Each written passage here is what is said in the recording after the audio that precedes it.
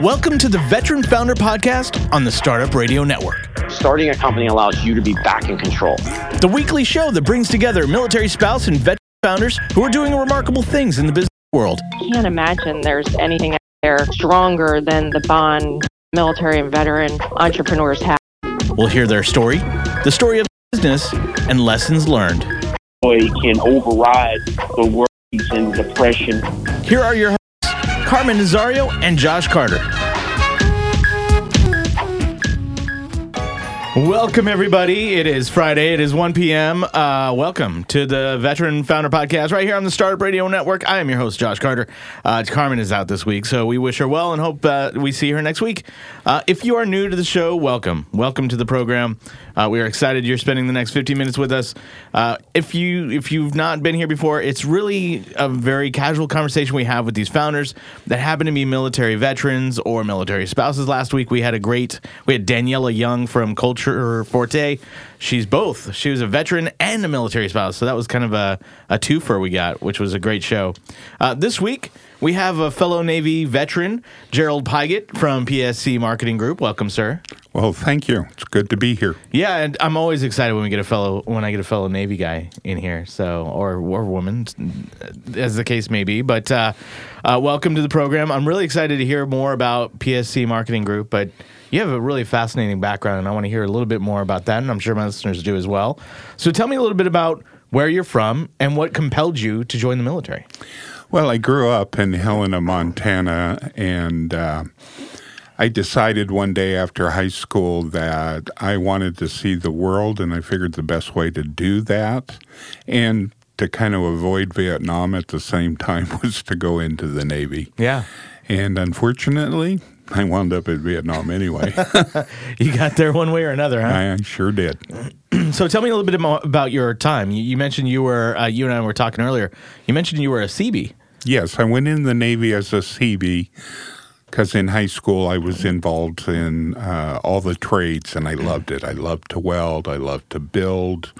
Anything that could be a creative outlet for me, I love it. And for the uninitiated, Seabee is Construction Battalion. That is even correct. Though their logo is an actual bee.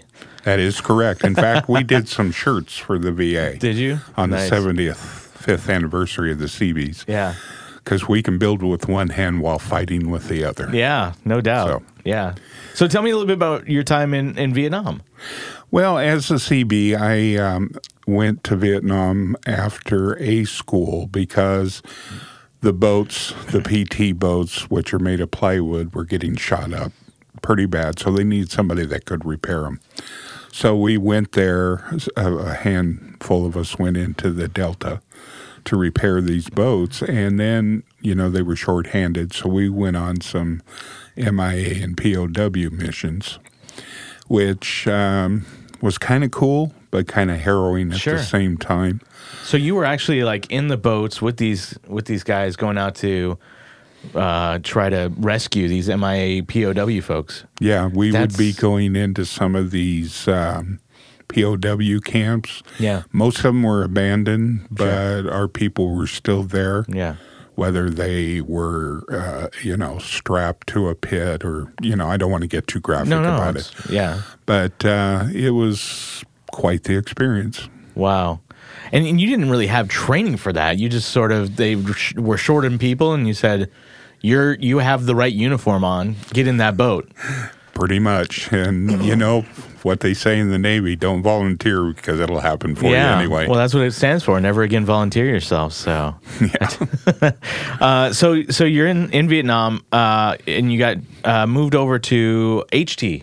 Is that correct? Correct. Yeah. Because the HT is basically, it stands for Hull Technician, Yep. for those who don't know, is basically a CB that goes to sea, because an HT is the same thing as a CB, except they do damage control and firefighting, but they also do carpentry, plumbing, and, all the things that a ship needs. I was sort of an HT. I was a deck seaman. So we just chased rust all day long with a needle gun. So we were I was a hull technician. I was over the side. Yeah, you were protecting the hull. That's right. You? I was painting over the side the whole of the ship. Yeah. The entirety of the ship. Always fun. Yeah, chasing rust and haze gray. That's so. How long were you in? I was in from late 73 until the end of 79. Okay. And was obviously Vietnam wasn't your only duty station. Where else did you go? Well, after Nam, they sent me to Pearl Harbor. Okay. And there could be worse places to be stuck. Oh, yeah, there can be. And I was looking forward to it and going to see Waikiki and, doing the whole tourist thing. But on the day I reported aboard ship, we left port the next morning, and I was gone for the next 3 years. Oh, man. That sounds like you might have been on my ship, because I was on an FFG, which I found out later was forever freaking gone. Yeah. And we did 30 countries in 3 years. So you might have been on the same boat I was on, or similar boat. It's probably similar, because we were duty oiler, so we hit the whole Western Pacific Rim. Yeah. What was some of the best ports you hit? My favorite port was, everybody says Sydney, Australia, Sure. but I loved Auckland, New Zealand, because I'm an avid fly fisherman, and that was like heaven. Yeah. And then the other thing was Perth, Australia. We pulled into Perth, and they had a thing there in Perth. I'm going to have to share this because it's kind of funny. They had a thing on ship called Dial-A-Sailor, because at that time, the ratio of females to males in Australia was 9-1. So all these women would line up on the pier at a phone booth that was hooked up to the ship, and all the guys would run to the quarterdeck and pick up a phone, and they'd see a girl waving down there, and she would take them out to dinner, and Yeah. Oh, the 70s. Oh, yeah. And I actually met the girl that got away. I should have married that one, but she took me out in the outback for 3 weeks and taught me how to pan gold, and we chased kangaroos, and we just had a ball. That sounds amazing. Yeah. Yeah, I during my time, I can point to a few duty station or ports that were just amazing. Like went to Funchal, Portugal, Madeira, Portugal, and I actually have family there that my family hadn't met before. But then we went and hit some of the worst ones, like Pakistan. What are some of the worst ones that you'd gone to? I can't remember the name of the island, but it was a refueling stop for us to take on fuel, and the island was so small that everybody stationed on the island came aboard ship for Liberty Call.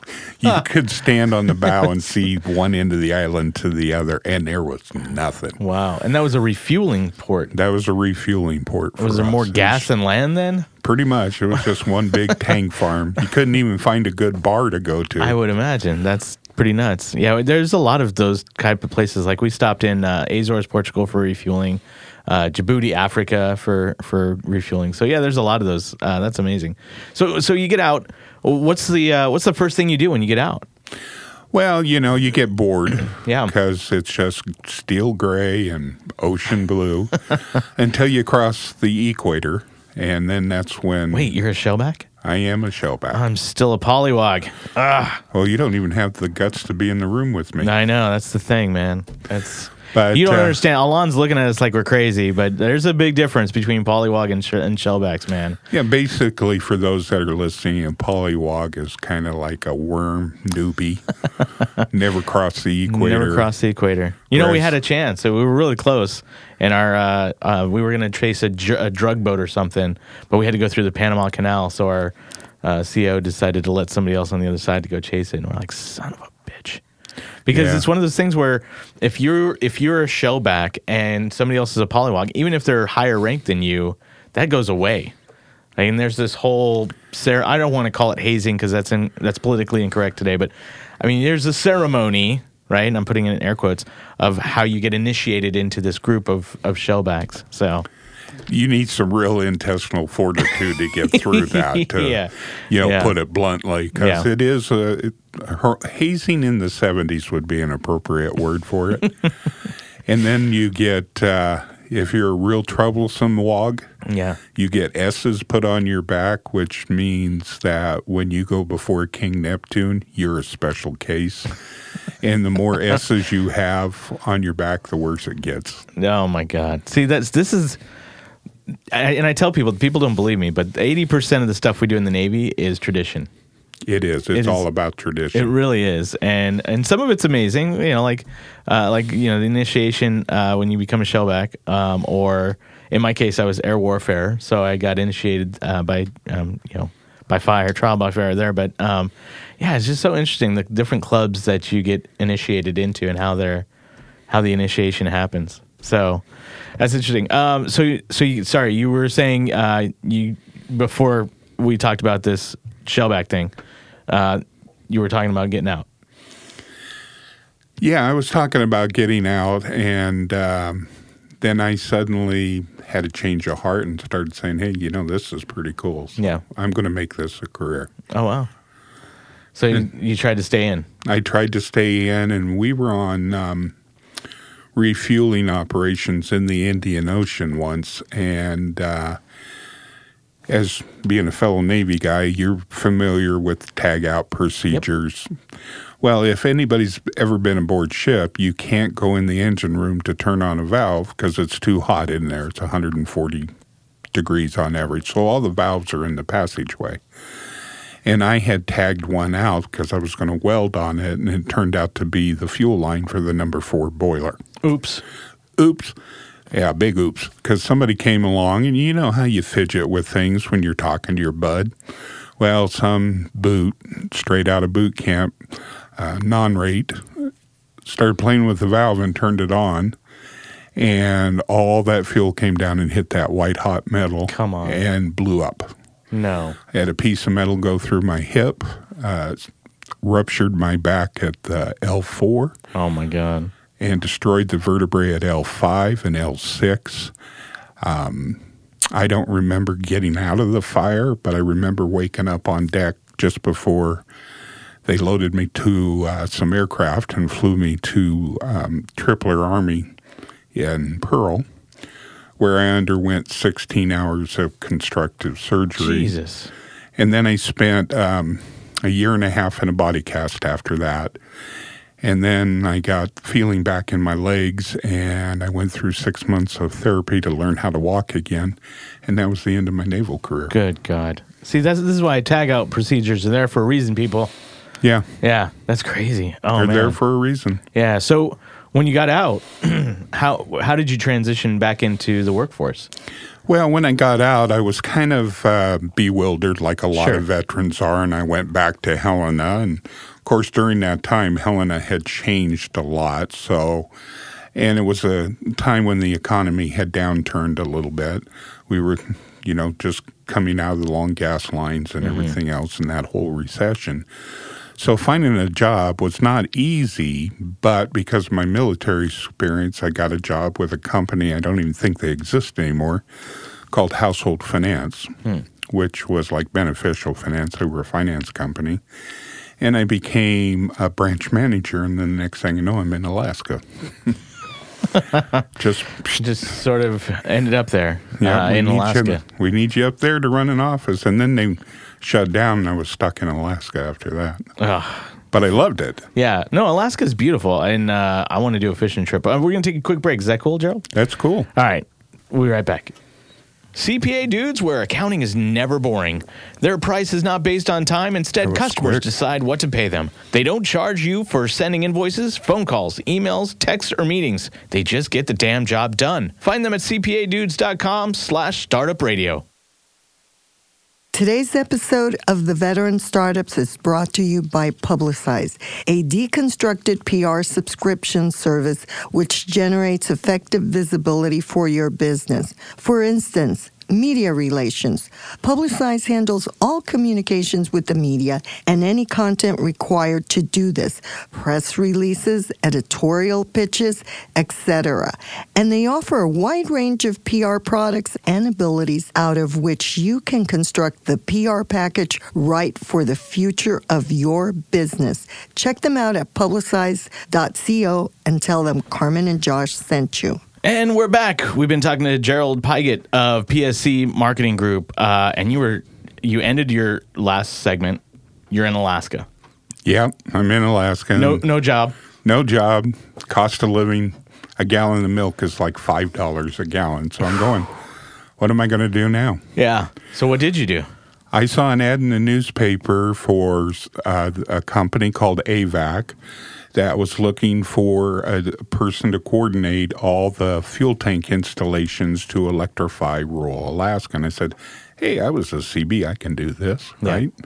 So I went and applied, and they gave me the application and sent me off into a room. And I'm sitting there by myself filling out the earthquake, and all of a sudden I felt a bump on the building, like the forklift had run into my corner of the building. Sure. And when I came back and I handed my application in, they said, "You've been in this building the whole time?" I said, "Yeah. We just had an earthquake." I said, "Oh, really? I didn't know it. It's kind of fun. Can we do it again?" Just kidding we don't around. have these in Montana. Yeah, we don't have these. And then the next thing I know, I got the job because of that event. And I did that for the next 5 years. And I traveled to all 56 of the native villages in Alaska. Wow. And so those experiences have taught me a lot of things. Yeah. Like what? What's the one thing you learned that has just been invaluable to you? One of the things I would think that I've learned the most from my Navy career and my time in Alaska is being exposed to different cultures. Yep. So I learned how to communicate and understand those cultures, which now has served me very well. Yeah. Now people don't realize, when you haven't traveled, you kind of live in this bubble, right? Right. And I run into this with family members all the time when we have debates. But when you go overseas and you see other places, you can put it into context. And the one thing you learn at a very young age when you've gone through that is something called empathy. And it's a tremendously valuable thing to learn as a young person that you carry through after you've left the military. That is correct. Yeah. Yeah, it's a very big thing. For example, the mayor of Gamble and I have the same birthday. And he is a Nupik, and of course, I'm Caucasian. Mm-hmm. So he says to me, let's go whale hunting. How many white guys get to go whale hunting? Whale hunting. So they put me on that big blanket and they tossed me up in the air a couple of times. And then I climbed into a sealskin boat and I'm looking at it going, can't you give me a Navy ship or something, And we went out walrus hunting and whale hunting. It was a great time. That's amazing. So tell me a little bit about this PSC marketing group. This wasn't your first foray into entrepreneurship, was it? No, actually, it really kind of was. Okay. Back in the late 90s, I got tired of depending on somebody else for my livelihood. Sure. Because businesses come, businesses go. And I have a personal belief, which I shared with you guys earlier, that if you're going to have a business, you should have philanthropy tied to it, and then they exist. So I started a company called PSC, which stood for, at that time, Promotional Sense Corp. And we were a promotional products company, the custom imprinted pins and coffee mugs and all that. And in the first year, I took that company to $1 million in sales annually. Wow. And that attracted the attention of a company called APC, who bought me out. Oh, okay. So then I turned around and started another company. Which entrepreneurs typically do. Yes. And that company was called That Burley Guy. That Burley Guy. And we sold exotic burls to wood turners and pin makers and musical instrument makers around the world. We carried 84 different species. And then I sold that company because the economy was starting to tank, and it was hobby-based, so what is going to happen? Sales are going to go bottom. Yeah. And then I turned around and started Burley's Chuck Wagon, which was a barbecue company. Yeah. That was very successful. And then I got an offer, probably 3 years ago, and I sold that company. It's what entrepreneurs do. That's true, yeah. And then my wife says, well, are you going to retire? And I says, no. I'm not the type to retire. Yeah, no, once you've done it a few times, it's, you want to keep doing it. Yeah, and that's about the time I got involved with homeless veterans. Yeah. And one of the things I learned in Nam and has served me well was leave nobody behind. And I saw my brothers and sisters, struggling to make ends meet, living in camps filled with mud and fecal matter like you can't. It was just a shitty place. Yeah. Okay. So I said, I got to do something about this. And so I brought my PSC company back. But this time I brought it back with the focus on homeless veterans. We employ veterans. We help veterans get a leg up. We help them learn how to use the skills they learned in the military to move themselves forward. And tell me about, because you and I were talking earlier, you mentioned a case in which, because somebody asked, how do you define success, right? And you gave an example that was a really powerful example. Can you talk a little bit about that? Yeah, success can be defined in a lot of ways. If it's a social service agency, they may get somebody housed, and to them, that's success. Right. By my standards, that's not success. That's just the beginning of success. So for us, success is not only getting them out of the initial trenches, getting them into housing, but getting their skills developed so that they continue to move forward and then follow up with them afterwards to make sure they're still on that track. Mm-hmm. That is true success. Yeah, I agree. So this individual you were talking about, tell me a little bit about his story. Well, Donnie was a fellow veteran in Vietnam. Yeah. He was in airborne. Okay. And when I found Donnie out in the brambles, he was living in the bush. He had type 1 diabetes, and it was severe. He had just had surgery at the VA where part of his foot was removed on one side, mm-hmm. and toes were removed on another foot. Jeez. And he was living in the mud because his family didn't want to have anything to do with him. Jeez.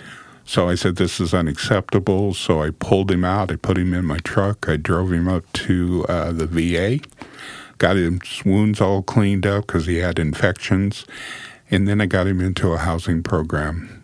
And then after I got him into that housing program, we started teaching him how to have his own business that he could do online.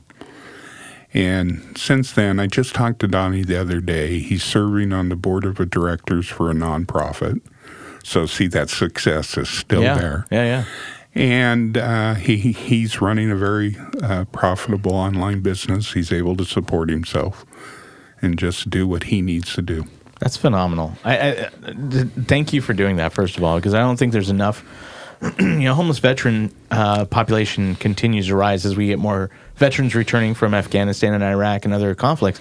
And having somebody, even if you impact one life, that is far and away better than the outcomes you typically see in, say, like just going through the VA, right? And so I love that story. That's so great. What other challenges are you seeing in the veteran population that you're trying to solve here? Well, currently, right now, one of the saddest statistics that I'm aware of is there's over 5,000 homeless veterans in the state of Oregon that have no place to call to lay their head tonight except maybe on a park bench or a rusty old pillow out in nowhere land or something like that. So we need to look at programs to get them off the street. This is why it was important that we passed the lottery bill that we did for 1.5% to help homeless veterans, which my company was a big part of that, along with Paul Evans and a few others. And so that's just a drop in the bucket. But we really need to step up because these guys stepped up for us. And it's time for us to get back. And to have a statistic like that in Oregon is just, in my book, unacceptable. Yeah. So tell me about your business model with PSC Marketing Group and how this whole thing sort of plays into that. Well, what PSC does is we hire veterans, but not just veterans that are already successful looking for a job. We want to hire the veterans that need a leg up. And we go through a very arduous interview process to assess their skills, their attributes, so that we know where we need to start with them. Sure. You can call it intensive case management if you want to use that term.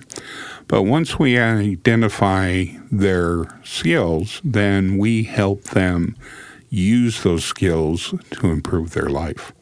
And this may be starting their own business. This may be working for us till they get some support, and then we'll help put them in their own business.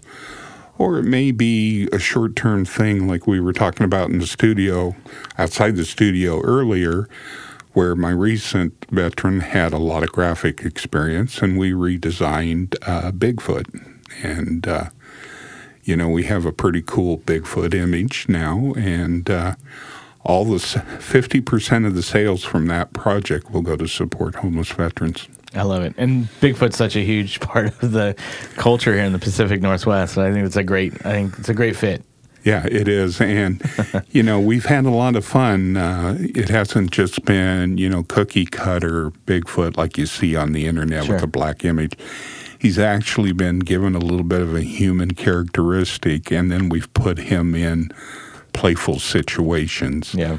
Like playing poker with other mythicals and, skiing on Mount Rainier or surfing the tsunami or, reading fairy tales to the woodland creatures or bowling with Paul Bunyan. That's funny.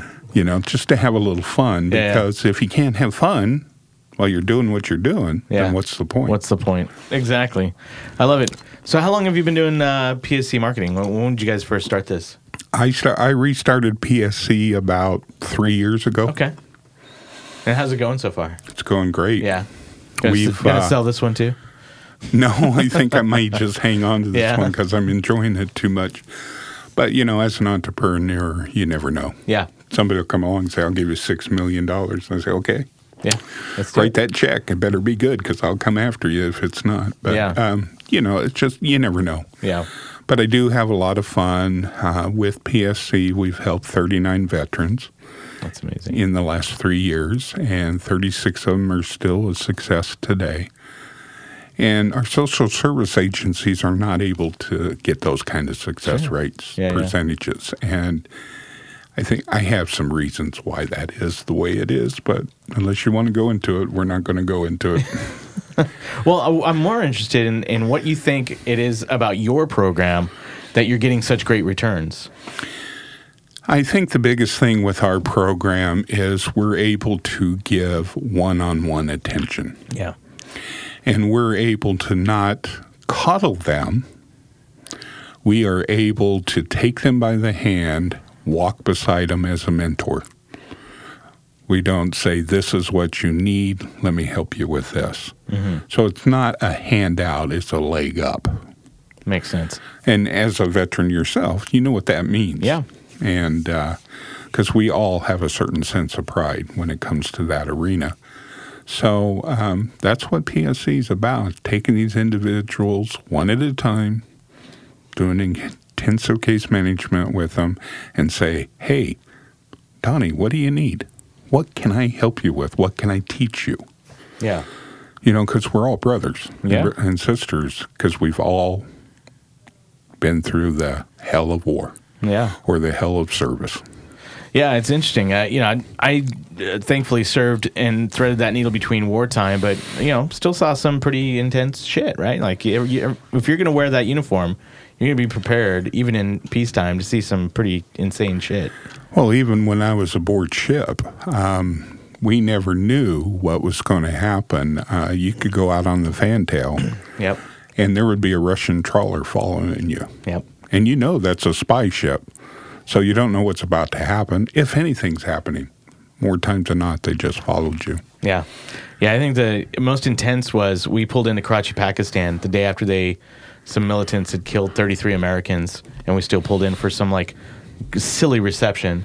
But we had axes next to all the mooring lines. Everybody was pretty much given a gun. We had sentries up on the 03, 04 levels, and it was really intense. And on top of that, as we were pulling in, there was this, I don't know what it was, but something was tracking us as we were pulling in. I just remember it being very intense. So, well, we had a situation where I happened to be up in OIC. Yeah. Because I had the security clearance, and I heard a message come in from Sinpak Fleet where they had ordered the 3rd and 7th Fleet to Seoul, Korea. Apparently, 3 Marines were killed at the border between North Korea and South Korea over some tree, and North Korea was threatening to go to war. So the fleet went there. And can you imagine what it'd be like? You're former Navy. Can you imagine what it'd be like to be a resident of Seoul, Korea, and then wake up in the morning and there's 4 aircraft carriers with all their guns up on deck ready to launch? It was a pretty tense 3 days. I'm sure, yeah. That's pretty intense. So I want to dig in a little bit deeper about your military background. And what do you think prepared you from your military career to being an entrepreneur? What do you think that time in the military did to help you to be an entrepreneur? You remember that movie? Have you ever seen that John Wayne movie, The Fighting Seabees? I have not seen that one. In that movie, there is a character who is the ship's scrounge. Okay. He can get anything. Yeah. On my ship, I was that guy. Got it. So being able to learn to see opportunities and recognize them and learning how to make them work for you is what made me an entrepreneur. That's awesome. Yeah, I think our postal guy was that guy. Most of them are. Right. The most resourceful central information, that or the ship's barber. Both of those places were the central and sort of the central intelligence of a ship. And to be fair, our ship was pretty small. We had 250 people on our ship, so it was really small compared to a carrier which has like 5,000 people. It was a small city. Yeah. We pulled into port one time, and my LPO, who had kind of a bone to chew with me. Yeah. I had my civvies on. I was ready to go on Liberty Call, and he grabbed me on the quarterdeck, and he says, "You're not going anywhere until those 400 battle helmets have been chipped and repainted battleship red." And he says, "Kuhnhart, come on, man. Yeah. I can do it when we're at sea." He says, "No." So I went down to the ship's storekeeper, who was a personal friend of mine, and I said, "You got any coffee?" And he says, "Yeah, how much you need?" And I said, "You give me 12 pounds. When we get back to Pearl, I'll take you out drinking for the whole night." So I took the 12 pounds and went down on the pier, and I got a hold of the Yardbird, and they swung those battle helmets over onto the deck. I had a guy walk along with a sandblaster, another guy with a gun primer, and another guy with the final paint, and then they swung them back up on the deck, and it probably took 45 minutes. That's so And funny. I said, "Here's the coffee." And so I went and got my civvies on and started up. And he says, "You cannot possibly have gotten those all done." And I said, "Look, they're up there. Go check it out." And I stood there and waited for him. Yeah. That's the kind of opportunities that taught me how to be an entrepreneur. It's funny. We talked about this on the show before. Bug juice. You laugh because you know exactly where I'm going with this. Somebody at some point said, "I bet you bug juice, the shit we've been drinking, we could shine brass with that stuff. Like I'm pretty sure to take the oxidation off that brass bell, and it's that kind of identifying the different things that make military veterans really, really good entrepreneurs." So I love that. The other question I have, and then we'll get into, sort of lessons learned though, but what I want to hear is, how did you know who your customer, how did you define your customer in these businesses? Well, that is a very interesting question because, to be honest with you, I didn't. Yeah. But I have cojones the size of church steeples at times. And I don't have a problem with walking into a business, and I'll walk around like a customer, and I want to see the lay of the land and what they have and what they're selling, and then I'm in my head pre-qualifying them. And if they pass my criteria, then I go find out who the business owner is, and then I make that initial contact. Sure. Because I look at it this way. The worst thing that can happen is he can throw me out on the street, and I'll just go do the same thing next door. So having that courage to do that is a big part of identifying customers. And I think, the other thing that makes military folks pretty resilient is the fact that, we're yelled at constantly.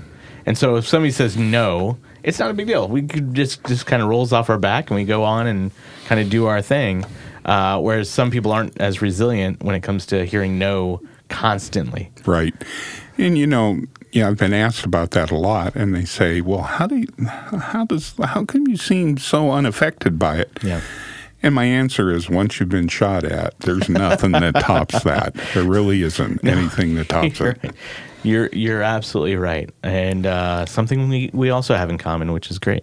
So we're going to take another quick break, and we will be right back. Support for today's episode comes from our friends at Ruby Receptionist. At Ruby, they've mastered the art of turning rings into relationships. Their team of remote receptionists answer all of your calls live as if they're right there in your office.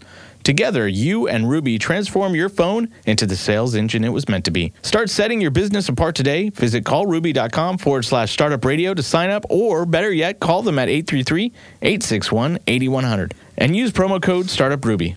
And we're back. We've been talking to Gerald Pygott of PSC Marketing Group. We have a little more than 10 minutes left. I want to spend that time with you, really diving deep about mistakes you've made, lessons you've learned, some advice for aspiring entrepreneurs. But first, I ask this every week to our guests, what is that one thing that you fucked up that you're like, I'm not going to fuck that up again, to mitigate the risk of failure? Marriage? No. Yeah. Yeah. I think one of the things that there have been several things that I've totally effed up. Sure. But I think what's most important about that is recognizing that you screwed up. And as an entrepreneur, you're compelled to learn from that. Sure. So what do I do next? And to give you an example, I recently went to the Las Vegas Gift Show. Okay. Just a few months ago. I went there with all these grandiose ideas, and I'm thinking, my products are great. I'm going to write all these orders. And I didn't even get one single customer to talk to. I was talk about a minnow in a fish that was swallowed up by even a bigger fish. And that whole experience cost me $5,000, which I did not recapitalize. So I said, well, you're not doing any selling. You might as well walk around the show and find out what the sellers are doing that are working. And so we made some adjustments, and it ain't going to happen again. Yeah. That's great.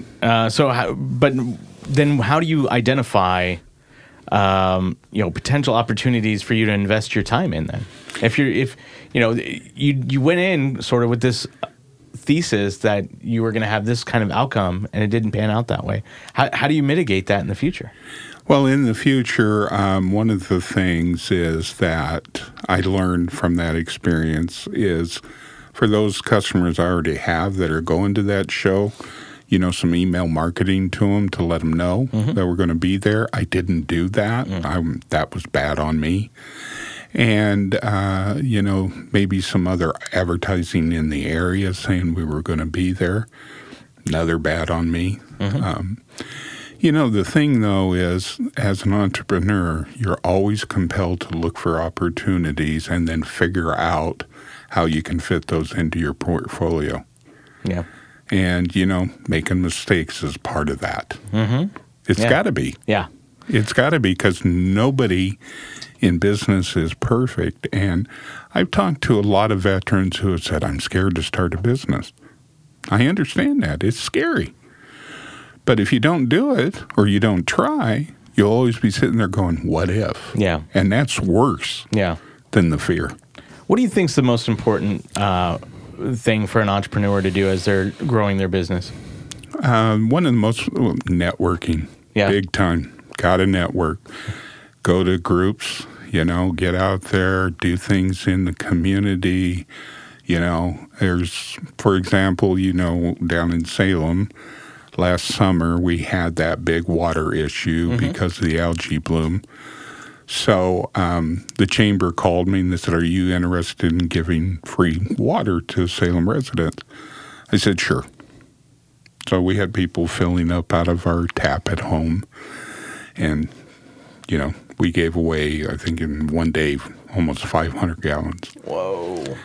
Before I knew it, before that day was over, We were on all 4 of the networks. We were in 3 major newspapers, and we got this incredible plug just for an act of kindness. Yeah. Well, it goes back to your earlier point, right? Now, if you don't have a cause for good in your business plan, then maybe it's time to rethink your business plan. Exactly. Yeah. So when you're building these businesses, you've had such great success. Talk about when it didn't go right. You've had businesses where you've sold, 3 businesses you've sold. Talk about when it didn't go right.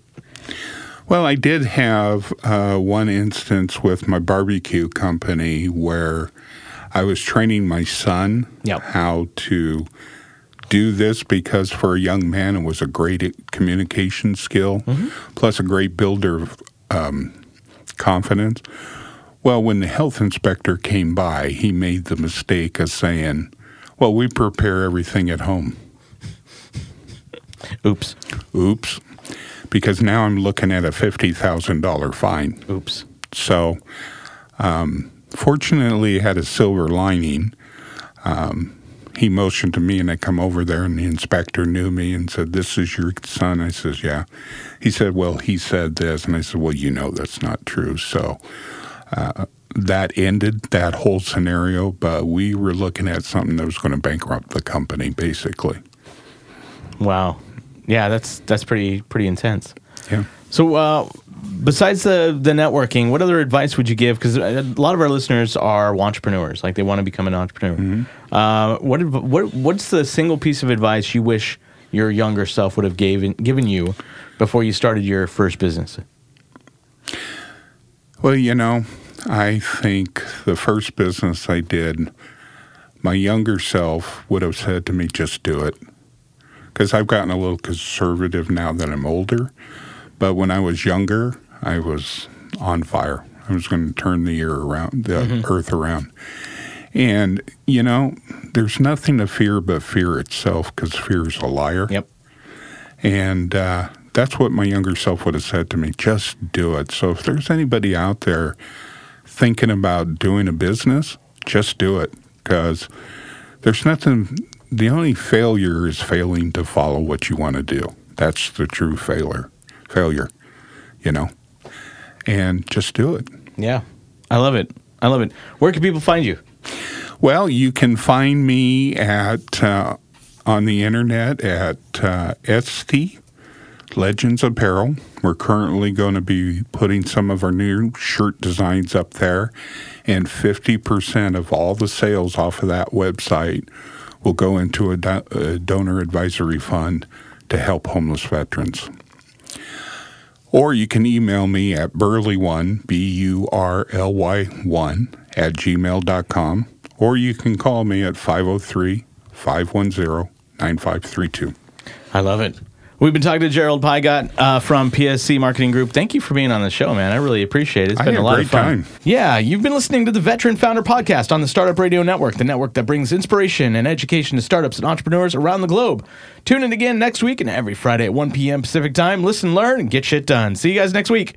You're listening to the Startup Radio Network. Listen, learn, launch. 10% of our gross revenue goes directly to women entrepreneurs in developing countries around the world through Kiva's microfinance program.